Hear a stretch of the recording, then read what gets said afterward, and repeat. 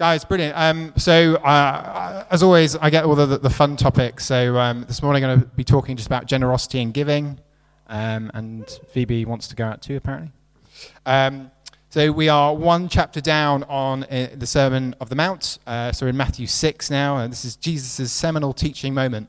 And we've been here for quite a while, and we're taking it deliberately slow because there's real meat here, and we want to linger on Jesus' words. So we've had a bit of a wild ride so far. We've covered anger, lust, revenge, promises, the law, and we've dived in depth into what Jesus tells us about God's kingdom. And now as we begin chapter 6, we're changing directions slightly as we move from Jesus' social ethics teaching, how we interact with those around us, to more about how we can be in a proper relationship with God. And Jesus begins this teaching by focusing on three important tenets or pillars of the popular Jewish teaching at the time: giving to the needy, prayer, and fasting. And at the time, these were becoming more popular criteria by which people were being judged by those around them and the religious leaders at the time. And in these passages, Jesus uses the words righteousness. And Jesus here is directly referring to the righteousness captured within these three activities, because to the Jews who atoned for their sins through sacrifice, these would have been expected activities of you to retain your righteousness and good standing in the community and to become right with God. Through Jesus' death on the cross, he is our absolute righteousness. And now we have the opportunity to give, pray, and fast out of a genuine heart desire to be closer to God through the way that Jesus has made for us. So let's dive into this passage, Matthew 6, verses 1 to 4. I'll be reading from the ESV. Beware of practicing your righteousness before other people in order to be seen by them, for then you have no reward from your Father who is in heaven.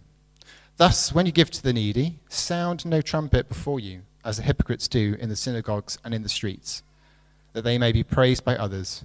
Truly I say to you, they have received their reward.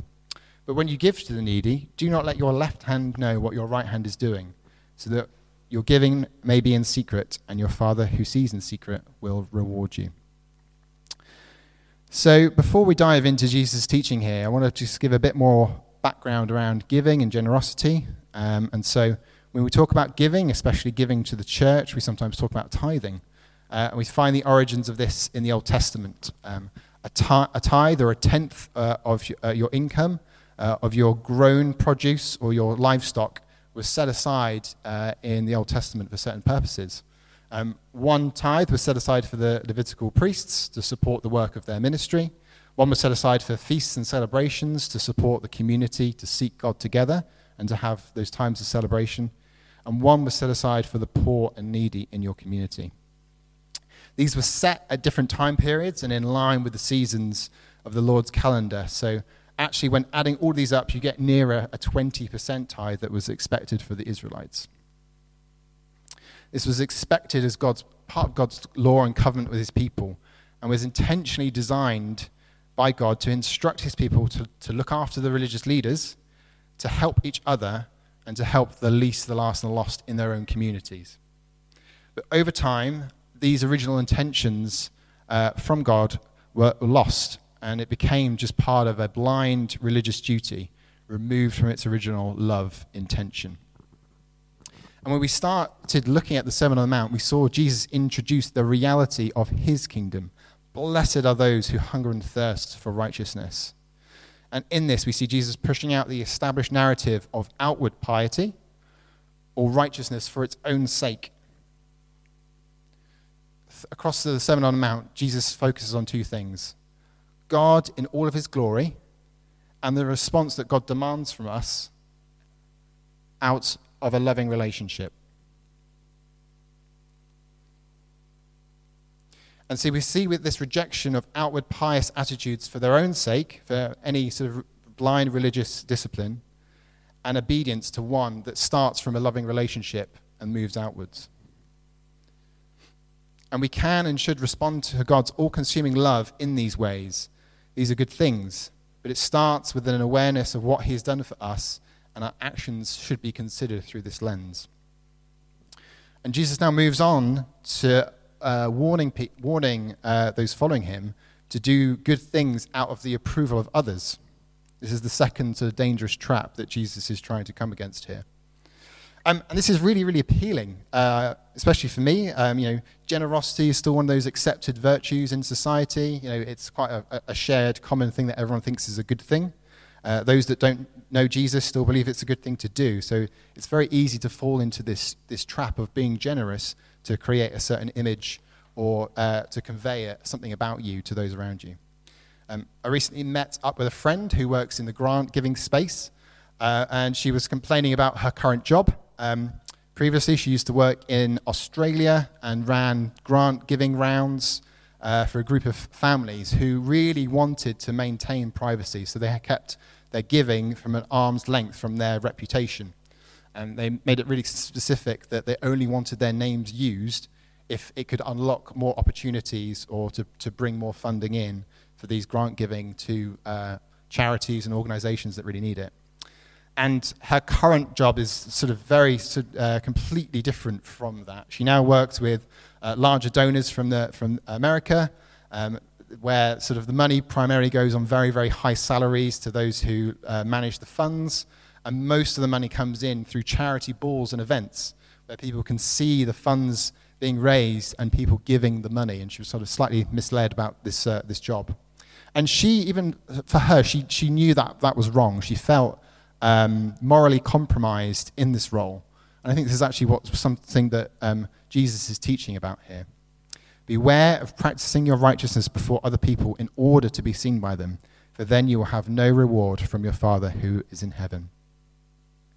Jesus here begins by going directly to the motive behind the giving, in order to be seen by them.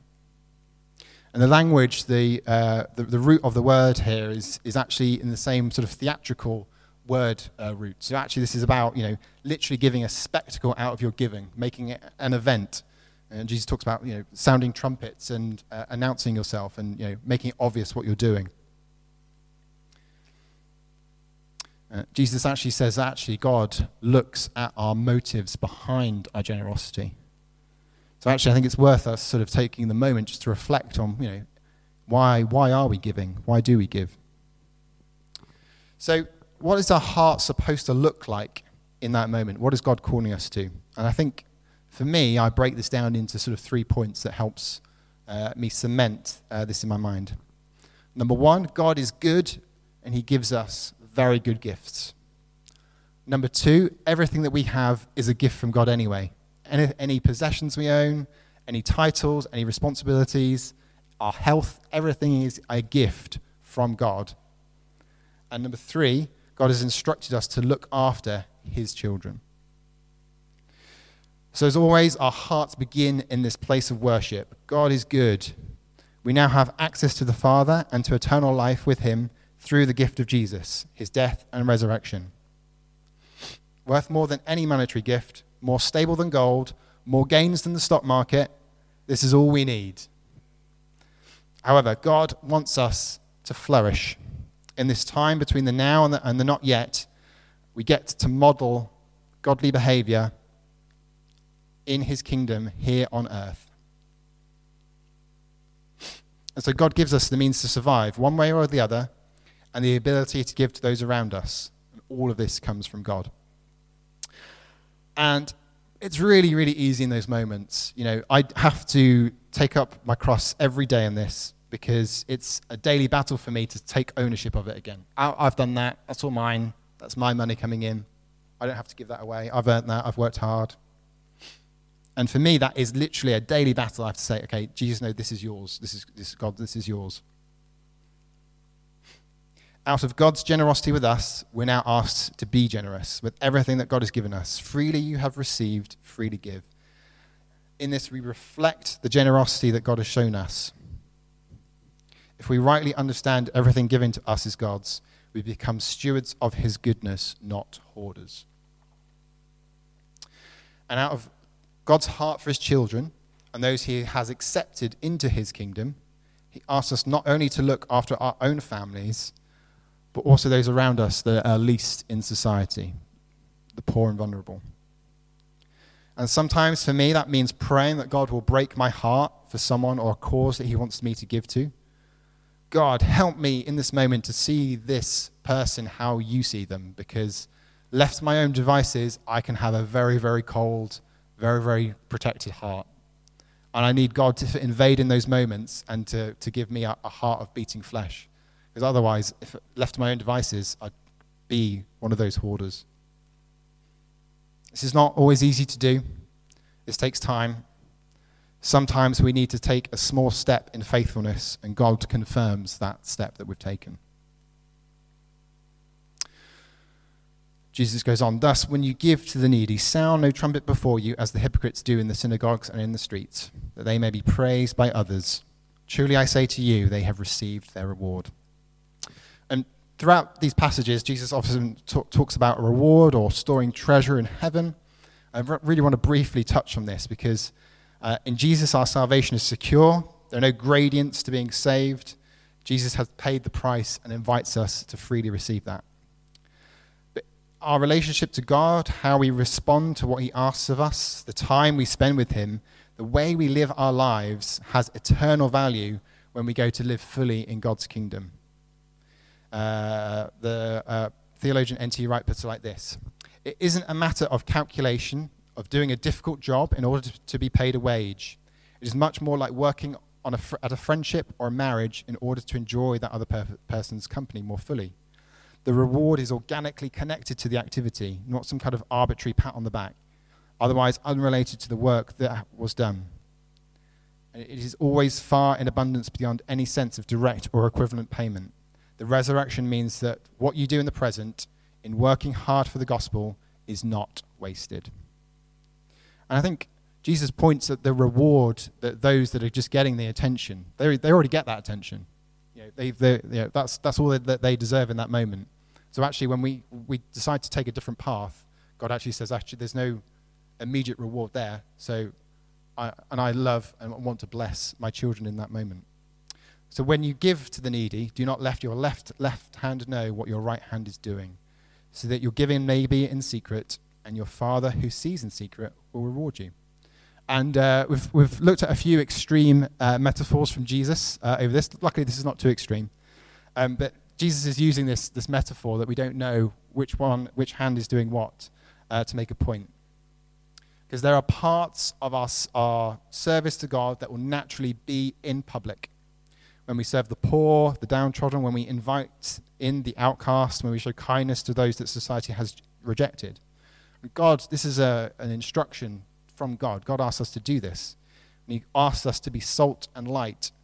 We need to be showing the world that God's love looks like practically, to point those around us to God. And it's important in those moments that we give God the glory publicly, that people know the reason why we're doing it, so that anything that would typically be ascribed to us goes to God. But if our motive is not for the glory of God in those moments, then God is not in those actions. They become vain, hollow expressions. I think despite that, there is something special about what we do in secret, because it's impossible for us to receive acclaim or praise for what we do. Even if that is misconstrued, if we're right with God, we're doing it with one mind for his glory, it still presents opportunities for others to misunderstand and to start to ascribe that glory unto us and not God. And my mental model for this is an iceberg. We want the bit above the surface to show and reflect God's glory, but secretly under the surface it's supported by a larger bit hidden under the water. Also for God's glory, but the true depth and size of what lies beneath the surface is reserved for only God to know. And so if everyone sees all of your good works, then I think you'd need to take some time to reflect on the reason why you do them and the reason why you do what you do. Because approval, and this actually talks into the real heart of the matter, approval from others is vicious and speaks to a deeper down brokenness that we're all victim to. Deep down, only the fully fledged love from God can fill that empty pit we're all born with, the need for the attention approval of those around us. And that does, and it will fade. It's not eternal. Only God's love is eternal. For me, this is one of my biggest hurdles. The cross I find hardest to carry as I look to follow Jesus. What will others think of me in that moment? And to be quite honest, I've actually used generosity as a bit of a crutch. People won't think I'm one of those weirdo Christians if they see me being generous. We can accept him because he's doing what is accepted to us. And in that moment, I'm still needing the approval of those around me in those moments. I've been bringing this to Jesus over a period of time. Because as we spend time with Jesus, he becomes that source of approval. And as we begin to live in that truth and see the world, how Jesus sees it, our actions flow from the repaired heart and the transformed mind. And for some of you this morning, you're thinking, life is tough. I'm battered by the wind and the waves of life. You can't imagine being able to give anything away. I just encourage you this morning just to spend some time with Jesus, because there is absolutely no obligation in this. Jesus is not there sort of, staring over you, looking into your purse or wallet. As a response to Jesus, take that first step and ask for his healing and for him for Jesus to unlock, replace part of your heart, just to take that first step. See where Jesus wants to take you in this. For those of you this morning that you may be thinking of why you give and what you give to, perhaps we need a bit of time just to reflect on the reasons why we give to certain organizations. So I want this to be helpful. I've just got a bit of a framework for giving. No one is absolutely obliged to follow this. This is just something, a helpful framework that has been helping me over these years. Here I've got initially I've got 5 principles just to help generosity and giving. Number 1, this is about our whole lives. We talk a lot about money. Money is the obsession of the whole, the whole world. And we, as part of living in that, money is important to us, but it's not the only thing. We're called to be living sacrifices in our whole lives. So God demands more of us than just our cash. That can include our time, our skills, our creativity, our God-given gifts. And so actually God's calling us deeper. And so actually sometimes in my life, I've actually done sort of check the box with my tithe, and that for me, that kind of like absolves my guilt, and then I can go on living how I want to live. And then actually God's saying, no, that's not what I want. I don't want a token. I want your whole life.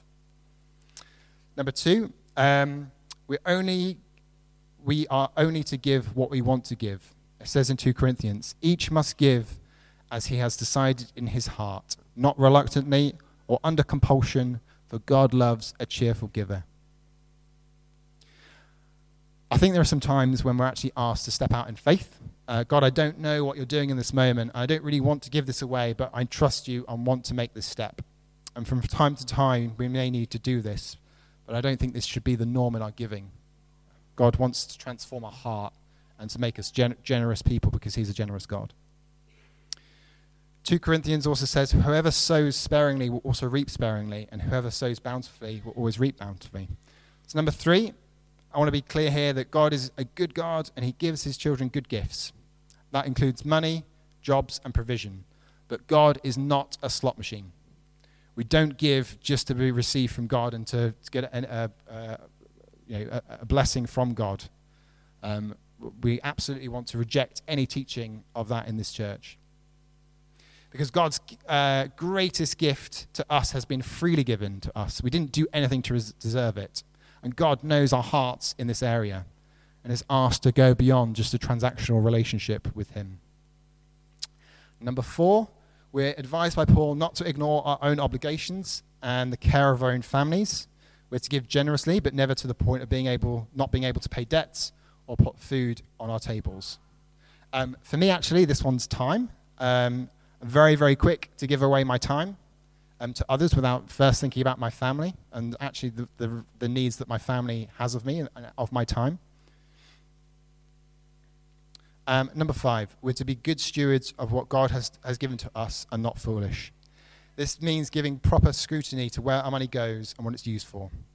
Generally, it's better for you to be able to see where your money goes in your local area or community.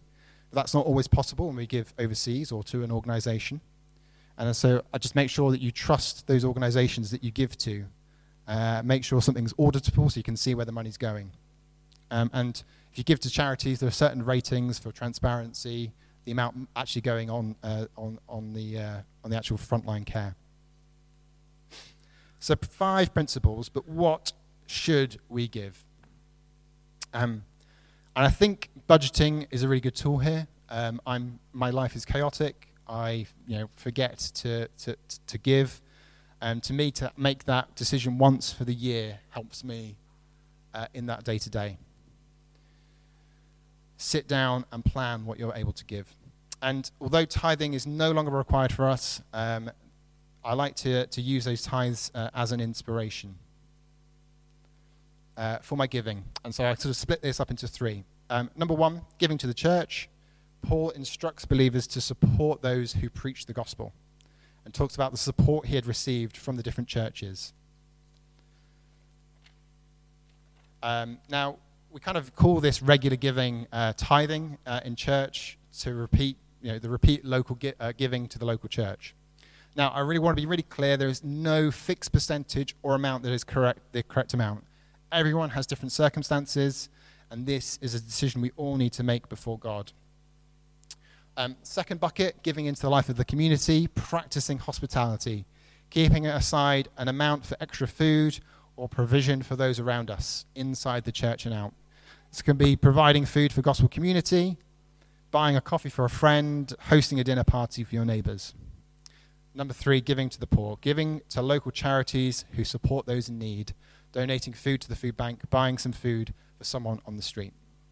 Now, I don't want any of this to be a burden to anyone. So if anyone's feeling that there's pressure on them in that moment, ignore what I've said. Ignore everything I've said.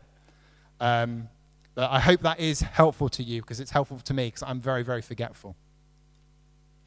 So as we draw to a close, do you want to twinkle some keys? Using our values, I've just got 3 points just to spend some time as Alan plays, 3 points just to think on.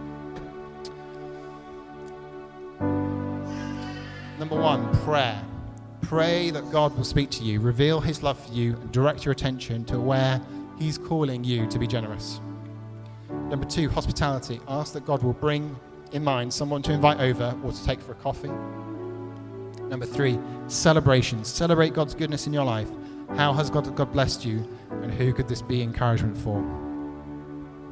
We're just going to take some time now just to reflect on those points. So if you would like some prayer, feel free to ask the person next to you just to pray with you. If you want to chat through some of these points with someone next to you, or anything that I've spoken through, let's just take some time just to pray, seek God, and support one another into what he's calling us into. Thanks, guys.